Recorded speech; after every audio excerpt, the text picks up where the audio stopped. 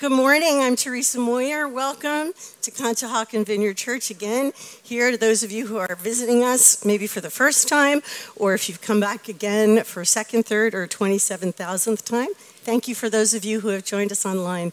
I add my welcome to Rich's. I'm the associate pastor here at the Conshohocken Vineyard Church, and I am so excited to share with you today what God has given to me to share with you. This summer, we've been doing a sermon series that I love. It is the core of my favorite thing about being a Christian.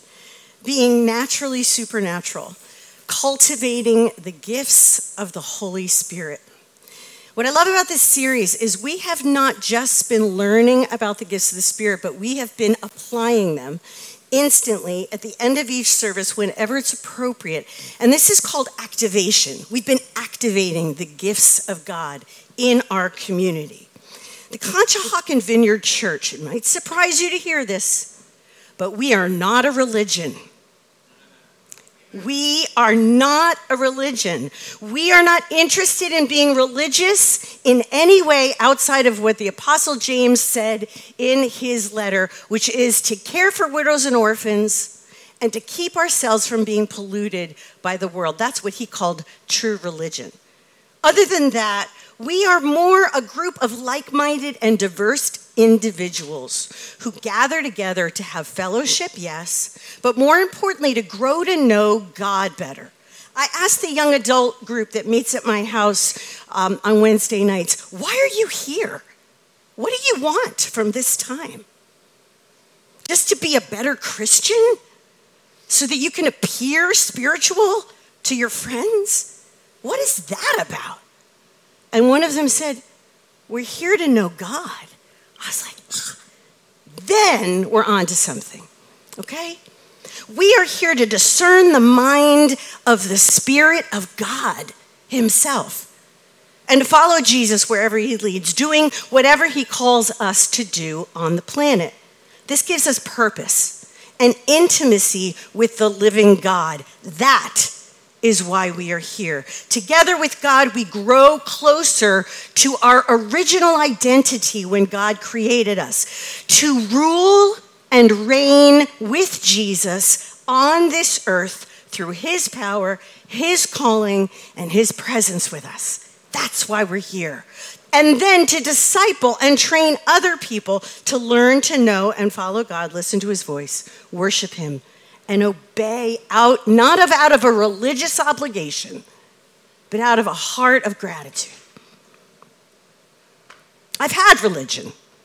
I am not interested in it in any way, shape, or form. What I want is a spiritual life, a deep spiritual life led by Jesus himself, empowered by the gifts that his Spirit gives to his people to do on the earth, so that his kingdom, power, love, and glory can be demonstrated everywhere I go. That's my life stream. I want to see more of it. I hope that is your dream too. And I don't think we're the only ones who desire a spiritual life. Many are called to this life. Many are seeking it, but they just can't find it. We want to be the kind of community where they can find it. But unfortunately, too many spirit-minded people are being led into dangerous and deceitful spiritual arenas where the enemy of God, Satan, the devil himself, is convincing them that Jesus is bad, he's irrelevant, he's contrary to the good of the whole, and convincing them what he offers is better. More meaningful, more satisfying, more beautiful, mystical, magical. These beloved men and women, boys and girls, people who God made, are being drawn into darkness thinking it's light. You see, the enemy of God knows what it is to have been a holy angel, an archangel, one of the primary spiritual beings in heaven. He knows how to masquerade as an angel of light, how to make darkness look great to the natural eye, while he leads droves of people away from the living God into darkness forever. Let us be people of the light of Jesus, the true light that leads all who would follow into everlasting love, glory, and wholeness. That is why we are here. Let us be so filled with the Spirit of God through the gifts he gives that we blow people's paradigms about who God is, and that we would help them see their deepest hopes about God become a reality. Let's pray. God, I thank you so much for drawing the people that are here today, both online and in person. No accident that they decided to come today. You don't do accidents.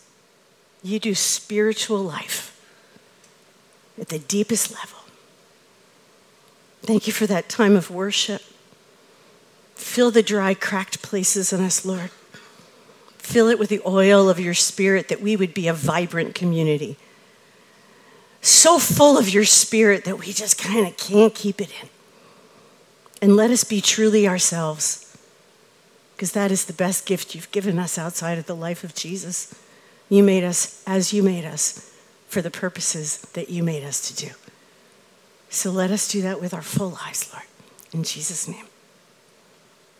You know, Jesus told us that God was a good Father and that he wouldn't hold back the Holy Spirit from anyone who would ask for it.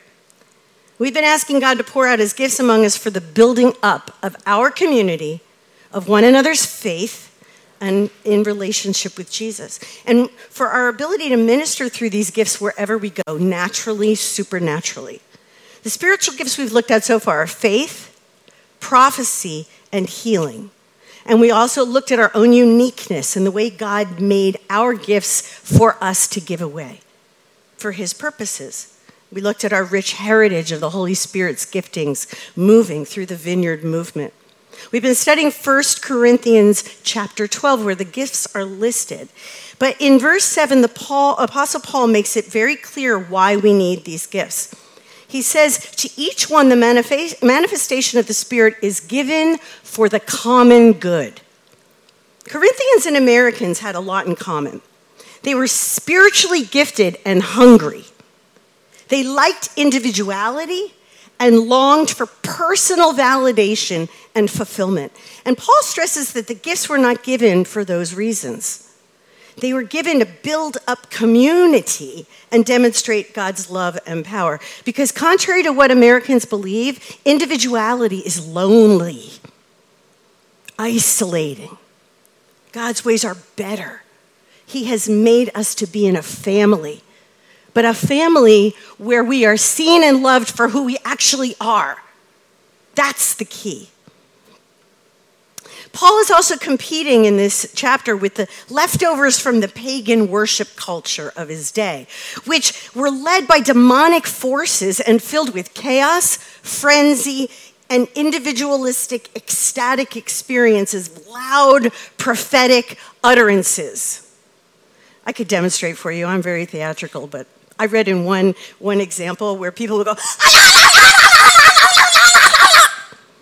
in pagan worships. No joke, right? That was normal. So he's dealing with this kind of outbursts. And ironically, most of them were among the women, because women had this job to create this frenzied atmosphere. This is not in my notes. I just felt like God wanted me to do that. That was fun. Okay. So you woke up anyway, didn't you? These individuals feel very important as they experience these phenomenon. Like, this power is coming on them. And in verse 10 of 1 Corinthians 12, he mentions, almost in passing, a very important gift that the Holy Spirit gives to help people discern whether what they're experiencing spiritually is actually of God or has some other source. This gift is called the gift of discerning of spirits. It's very awkward to say gift, but you'll hear me say it a lot. The gift of discerning of spirits. So the Corinthian church seemed to be very open to the gifts of the Holy Spirit, and they enjoyed operating in them, but they had a hard time letting go of these former pagan practices. And they seemed to do sort of a blending of both in their houses of worship. And God has shown me through this is that God does not like it when we mix pagan practices with worship practices that are supposed to be pure to him. He doesn't like that blending.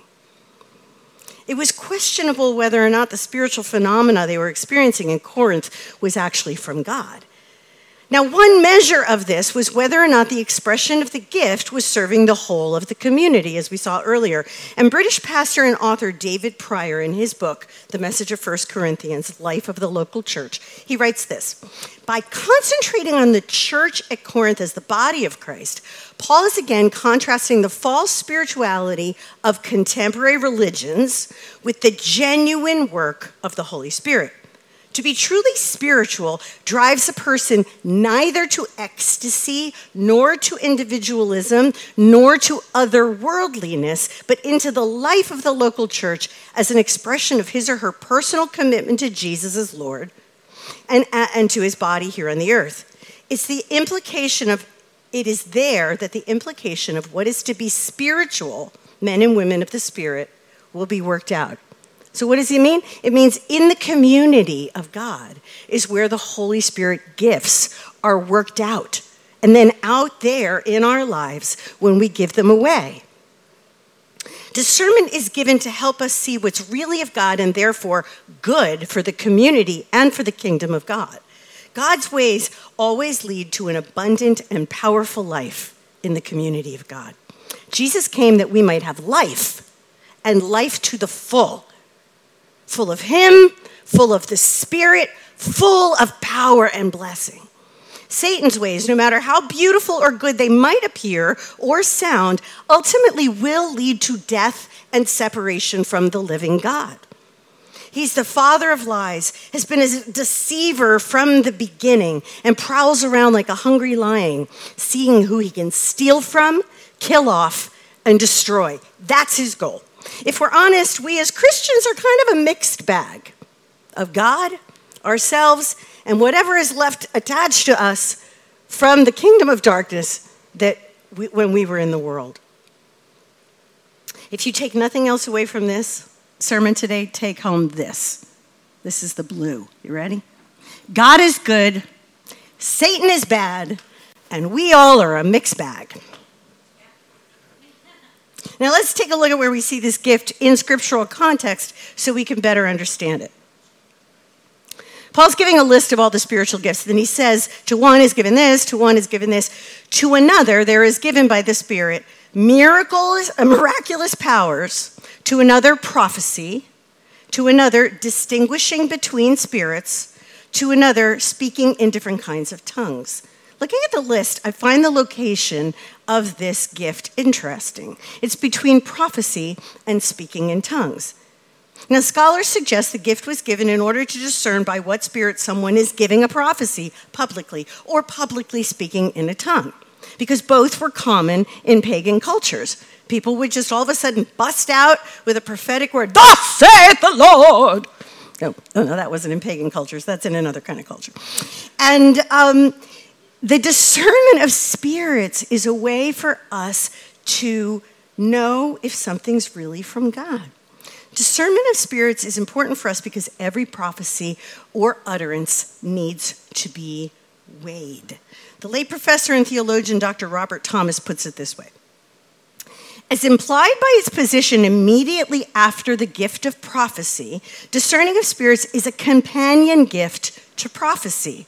Someone other than the prophetic speaker needed to render an immediate opinion about the validity and source of a prophet's message after the completion of the message. The discerner was responsible to determine whether the utterance came from the Holy Spirit, from the human source, or from the demonic. If it was demonic, he had to rule against the authority of what the prophet had said. If it was the Holy Spirit, he could authenticate the validity of the prophetic message. Listen, just because someone tells you something is from God doesn't mean it is. Prophecies can be wrong. Spirits behind supernatural experiences can be the enemy. The Apostle John tells us to test the spirits. He says, "Beloved, do not believe every spirit, but test the spirits to see whether they are from God. For many false prophets have gone out into the world." Between Paul and John, we can learn a very important reality. There are three forces in this world that can be behind any spiritual experience. And God gives us the gift of discerning of spirits to evaluate and know the source. And it's important because God is, Satan is, and we are a mixed bag, right? The first source obviously is God himself, right? Influencing thoughts and actions through his Holy Spirit. This is always good, very good. Leads to life and life more abundant. This power is primarily available to followers of Jesus, although God has been known to use a donkey from time to time. If you don't know what I'm talking about, it's in the book of Numbers, chapter 22. You see, only people with the Spirit of God can really discern the things of God. If you don't have God's Holy Spirit, everything about God seems wackadoodle, right? Just seems weird. In 1 Corinthians 2, verses 14 to 16, Paul says this. The person without the Holy Spirit doesn't accept things that come from the Spirit of God and considers them foolishness, cannot understand them because these things are only discerned through God's own mind. Does that make sense to you? If we don't have God's Spirit, how can we understand the mind of God? It's wacky. But if you have the Spirit of God, spiritual things make sense to you. Through this gift, discerning of spirits, the Spirit helps us know the things that come from the Holy Spirit. The second force we have to contend with when discerning anything spiritual is the human force, right? That of the human mind and spirit. We learned in our series on soul care, the mind and the spirit are foundational parts of our entire makeup. Our thoughts and desires are powerful forces through which we discern life, and we discern spirituality, and we discern God. The gift of discerning of spirits can help us see just why someone might be giving us a prophecy. Is it to honor Jesus? Is it to build someone up in their communal identity? If so, then it's probably from God. Or is it to appear spiritual for their own purposes? Some people want so much to be seen as spiritual and functioning in God that they will give us their opinion or their perspective on us and say it's from God. And they don't mean to deceive. They just may not be operating in discernment themselves. They may not know if it's really from God or themselves. That's why at the Vineyard, when we give a word or a prophecy, we will very often, and I hope almost always, say, I think this might be God, I'm not sure. But you discern it, right? You test it, see if it seems like it resonates with you. We all need to be conscious that we could be impacting our own understanding of what we're receiving. Because not everyone is fully whole. I mean, few of us really are, if we're honest, right? Fully whole, heal. Anybody like that here? Okay.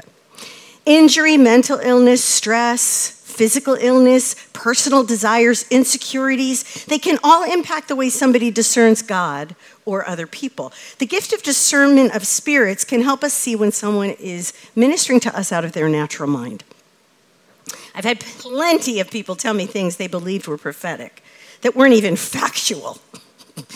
God actually knows the actual facts about our lives. I had one person, I kid you not, wrote me a letter. Dear Teresa, blah, blah, blah, blah, blah about you, blah, blah, blah, blah, blah about you. I see this in you, I see this in you, blah, blah, blah about you. Love, Jesus. And in this letter from Jesus, there was a statement about my going to Juilliard. I never went to Juilliard. And I'm pretty sure Jesus knows that I did not go to Juilliard. Now, this letter was influenced by this man's desire to see me grow out of the things he could see me lost in. And he wanted to date me, and I wasn't interested. So there were other desires in there feeding into this letter. But, I did as my pastor said, you eat the meat and spit out the bones, right? When people give you stuff, ask God, is any of it real? If it is, chew it up, swallow it, enjoy it, and then spit the rest out. In the best case scenario, prophecy will already confirm what God has started to show us. it doesn't often come out of left field. I had one friend who left the church because some prophet came up to him and said, you are supposed to be a missionary in, somewhere in Polynesia. And he wasn't. He was an operatic tenor. That wasn't going to fly there. So anyway, he left the church over this false prophecy. It's very sad. The gift of discernment also helps us to know if someone's being influenced by a force outside of God or themselves. So right now, in the name of Jesus, I take authority over any spirit that might have crept into this room that is not of the Holy Spirit. I bind your power. You are not permitted in this space. You may not speak. You may not manifest.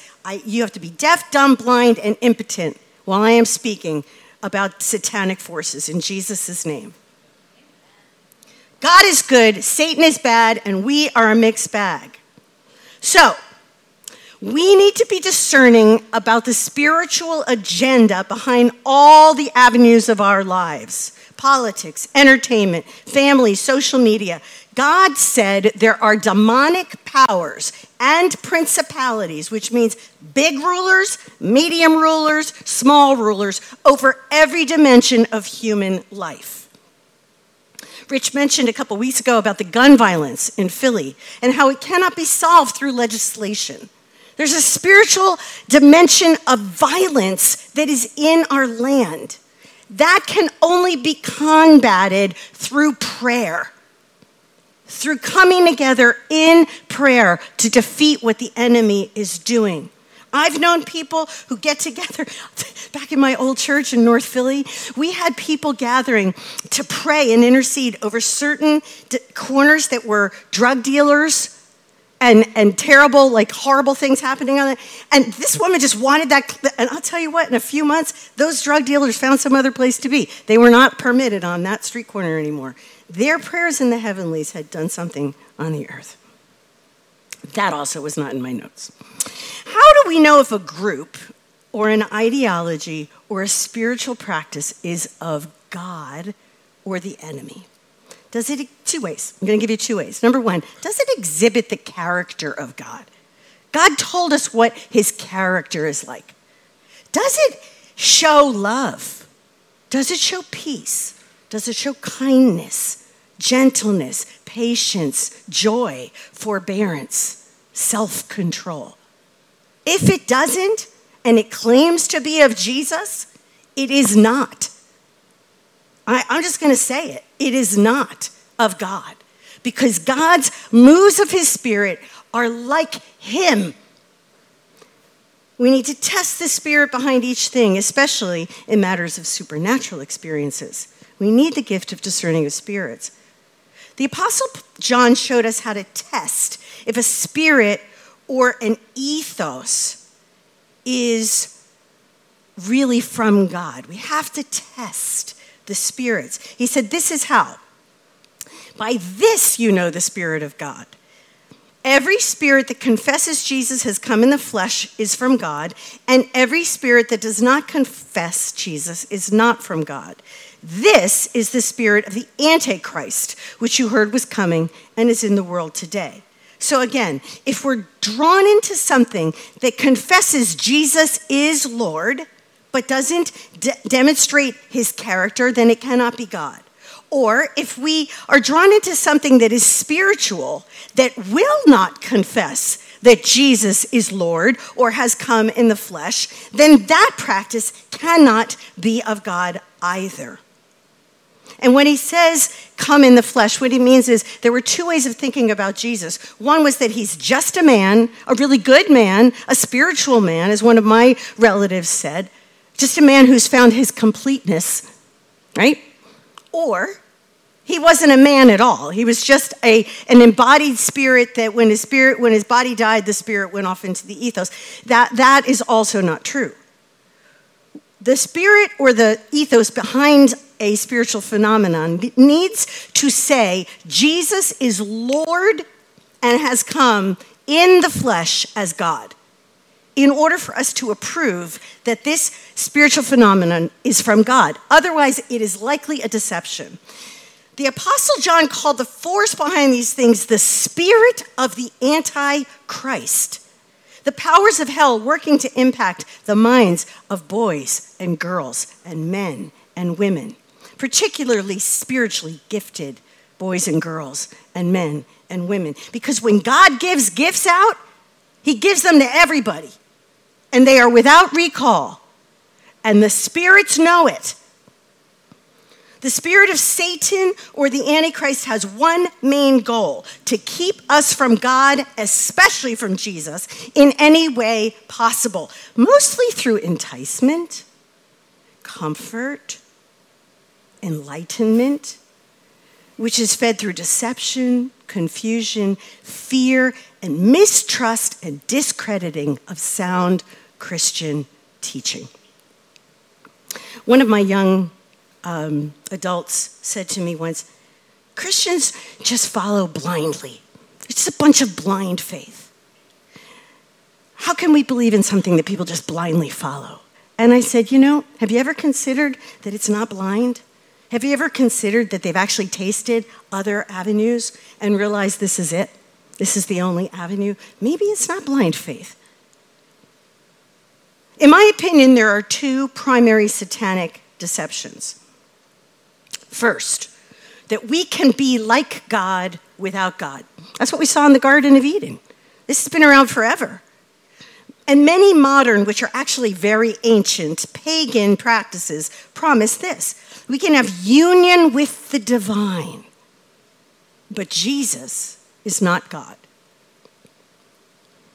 Cannot be from God. The second deception is to convince people that Satan doesn't exist, and you're a fool if you believe it. This is what I experienced in my academic world, right?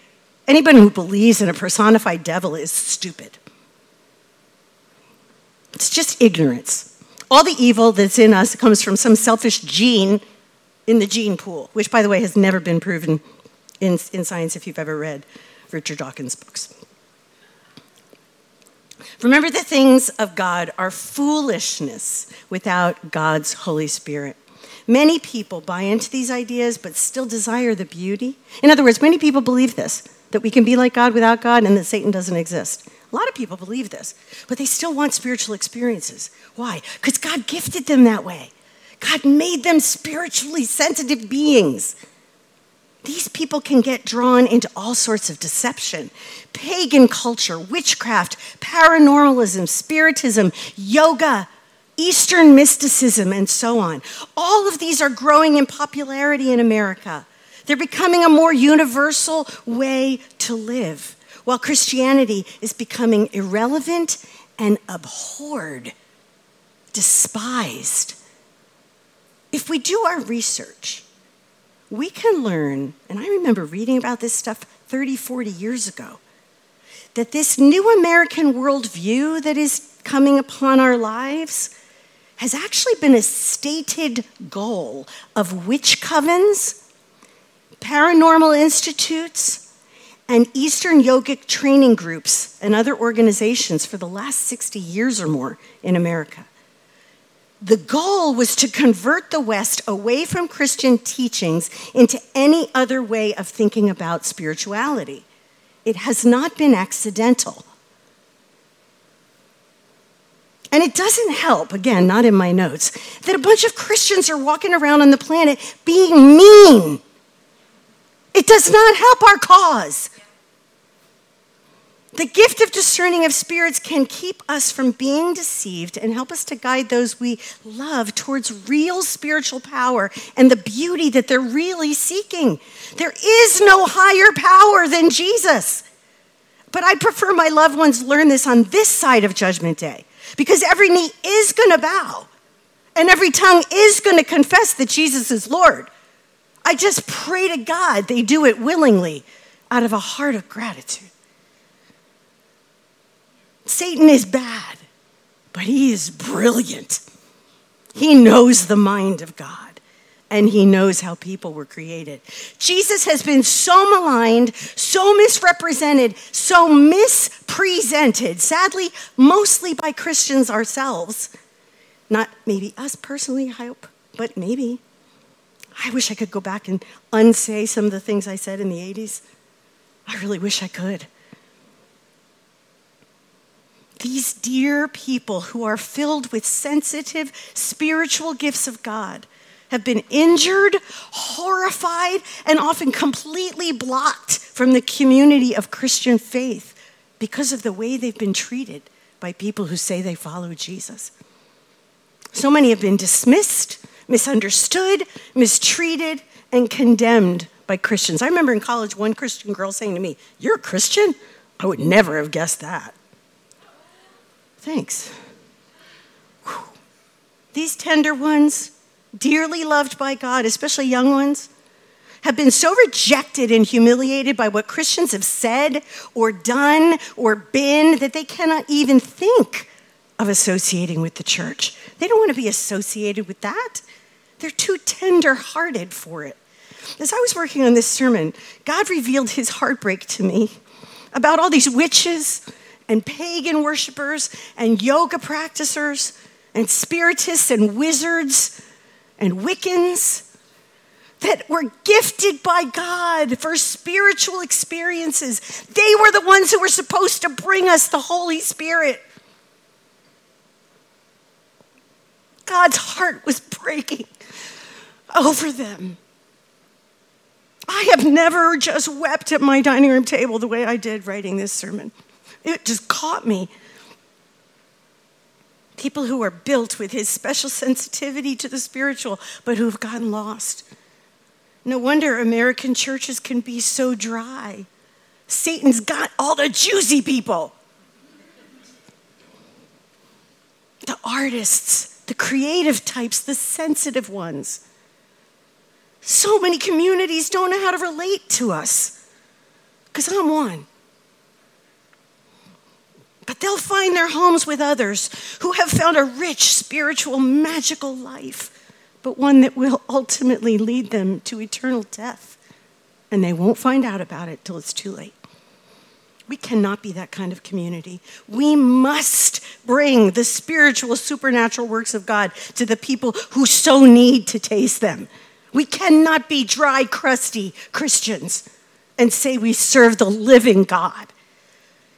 We have to welcome those who are seeking spirituality, no matter what color their hair is or what's sticking out of their noses.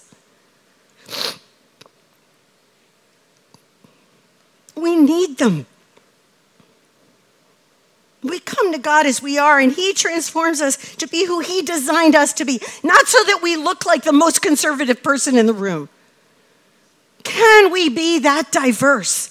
Can we dare to look different?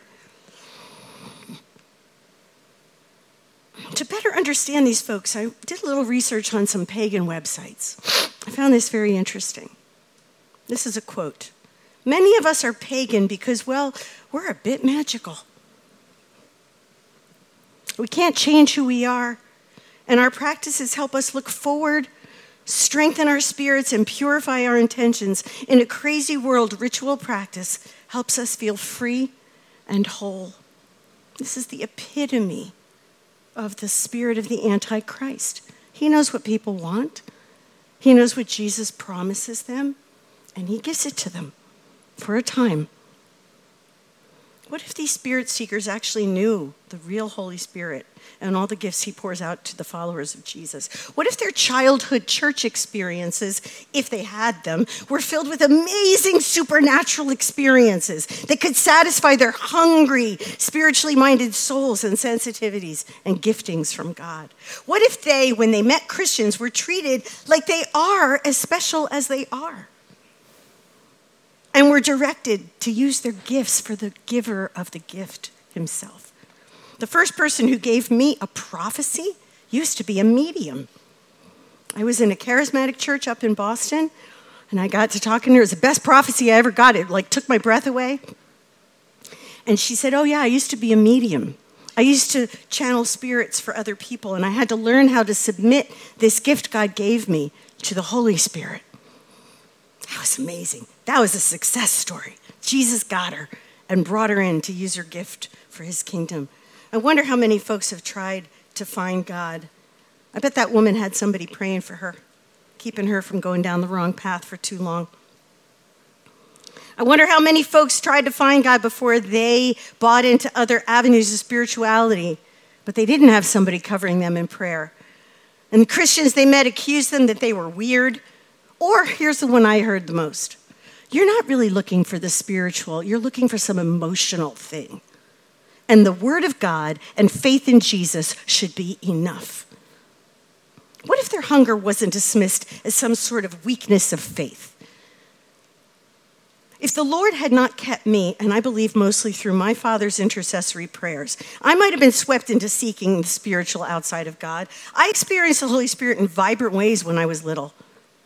And I gave my life to Jesus at 16, rejected the unbiblical doctrines of my childhood church, and looked for a biblically sound place that valued supernatural experiences that God had already given me. You know what I found? Bible studies and religion. People who had no place for my questions because it wasn't the topic they were studying that night. I encountered Christians who accused me I was looking for this emotional high and that what they were offering should have been enough for me. I thought I would choke from the dust. It took me years to forgive them because I was right on the hook. But they did not know the Holy Spirit. Do you remember that word that David Watson quote that John Wimber loves so much? All word and no spirit, and we dry up. That's all I encountered as a young Christian looking for fellowship.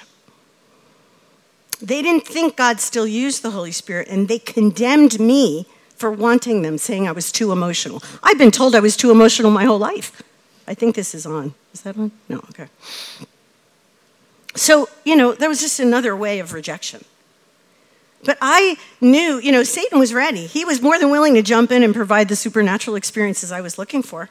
So I tasted transcendental meditation, spiritism, Ouija boards, astrology, seances, yoga. All these things were very interesting to me. They were mystical. They were beautiful and otherworldly, and they even tasted a little bit like the Holy Spirit experiences I had had as a child. Some were even healthy, helping me to learn to calm and breathe and center, strengthening my mind and my body. They were artistic and compelling and mysterious, all the tasty things my artsy heart yearned for. I was sure, I knew there had to be a way that we could experience both the biblical truth of God and the power of His Holy Spirit, but I just couldn't find it. With each new practice that I tried, my itch would start to get scratched, but it always turned dark and creepy. And the gift of the discerning of spirits in action, covered by my father's intercessory prayers, eventually would show me I was walking down the wrong path. But each time I had to let go of one of these practices, I felt alone again in my desire for supernatural nature of God. I thank God that in my late 20s, I ran into a spirit-filled group of Christians who finally would answer all my questions. I got filled with the Holy Spirit. I got a gift of praying in tongues. I started to really relate to God the way He had originally made me. And I was so grateful.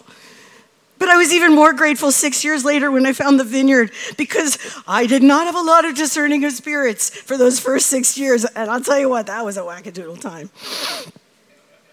But even here in the vineyard, it took me about 15 years before I decided I could let go of yoga.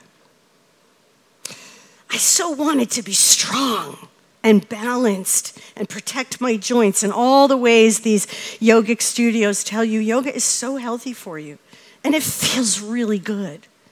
I was convinced, mostly by other Christians, that it wasn't such a big deal. Even though several of my friends strongly warned me about the spiritual dangers, I wrote those people off as legalistic and out of touch. I practiced and even taught a form of yoga for 15 years before I finally listened to this little voice in my back of my mind telling me that this blending of demonic worship to Him was not acceptable. One day, doing a sun salutation, which I will not demonstrate here, in my living room, thinking I was worshiping God. This is after I joined this church, by the way. I just felt slimed. And the same things that God had shown me over and over and over, He showed me the gray and the dark in what I was doing. I could see it in colors. And I stopped. I said, "What, Lord? I thought I had your permission to do this." He's like, "You never had my permission. You had my forbearance." But no matter what I believed, God knew yoga was spiritual. It is rooted in yoking yourself to the demon creator god, Hindu god Brahma. That's its goal.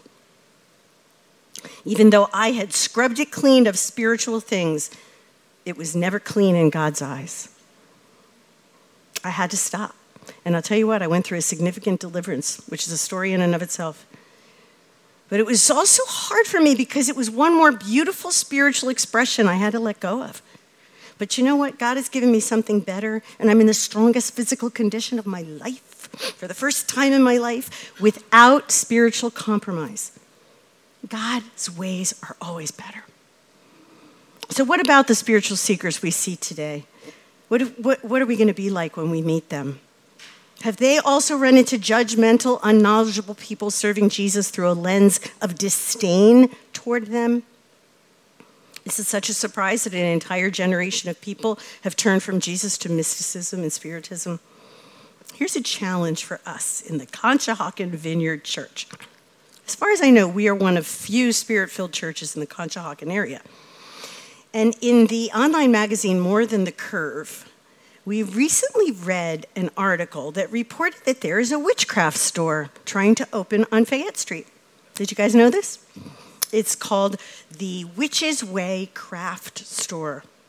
And they're looking to raise $5,000. They've already signed the lease, but they need money to get it going. The website description says, the WWC was founded to let people know it's okay to be themselves. That sounds like God. Witches are people too, and deserve respect by people who misunderstand them. We are here to expand our community and keep educating the world that witches and magic are a thing to be celebrated. Even today, spiritual folk are often misunderstood. Having more physical presence will help allow those who feel the need to hide their magical side to feel safer and more free to express who they are in communities. Now, I will confess, when I read this, my first thought was not, "Oh, good, some lovely spiritual people for us to lead in the spiritual ways of Jesus." Ask Jess and Rich, I was at their house. My first words out of my mouth were, "Oh, crap! I did not sign on to deal with witches." God has his ways. After he broke my heart for them, who knows what he's going to do through us? Now, just to be clear, the Bible makes it very clear in all three monotheistic faiths that witchcraft is rebellion and is evil. There's no way around it. But the advertisement for this store talks about the beauty of witchcraft and how misunderstood witches are. This is a powerful deception, and people are embracing it. This is the spirit of the Antichrist asking people to embrace all manner of spiritual practices as long as it's not Jesus. This takes discerning of spirits to realize no matter how sweet this can sound, it will lead them to death, ultimately. It's the epitome of the Antichrist deception, to see witchcraft as beautiful. But could these folks find their spiritual fulfillment in Jesus through the power of the Holy Spirit? Can we be agents of his love, power, and presence instead of agents of criticism and fear? That's a challenge for us. So as I finish up here, I want to just say we have the real Christ, the real Spirit, and the most powerful God. Can we pray together for God to turn this to his glory? There might be a unique opportunity for God to love these folks through us in some very unique way. Because God is not weak in his goodness. And Satan is not smarter than God in his brilliance. We are a mixed bag. And we need discernment to see what is truly good, what is truly bad, and what God wants us to do to bring his love, power, and kingdom to this place where we lived. And I mentioned before, the biggest weapon we have against the spirit of the Antichrist is corporate prayer. Praying together for for God's will to be done. Now, our next prayer and worship night is coming up soon. There'll be an announcement next week. Check your upcoming events so that we can come together and seek God's heart on how to minister to the spiritually lost that are gifted by him. And we also need, my very last thought, 2 seconds long, we also need, as Paul taught us in the very next chapter of Corinthians, to operate all the gifts with a spirit of love. If I can fathom all mysteries and knowledge, but do not have love, I am nothing. Let us discern God, Satan, and ourselves well. But as we do, let us do it in love. Patient, kind, and humble, loving towards our brothers and sisters as we learn about our gifts. Patient, kind, humble, and loving as we learn and grow to ourselves. And patient, kind, humble, and loving to others, even if they're partnering knowingly or unknowingly with the enemy. Worship team, you can come forward. God is patient and kind and loving to us. We need to hear the mind of Christ so we can lovingly, gently help God love them. God is good, Satan is bad, but we are God's. Let's pray. Lord, you've placed us in a very unique place and time.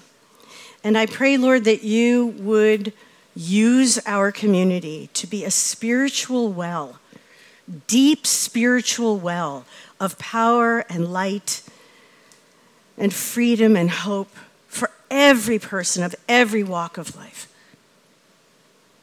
Let your kingdom come, Lord. And as we worship and get ministry time now, Lord, I pray that you move through us and equip us and help us discern.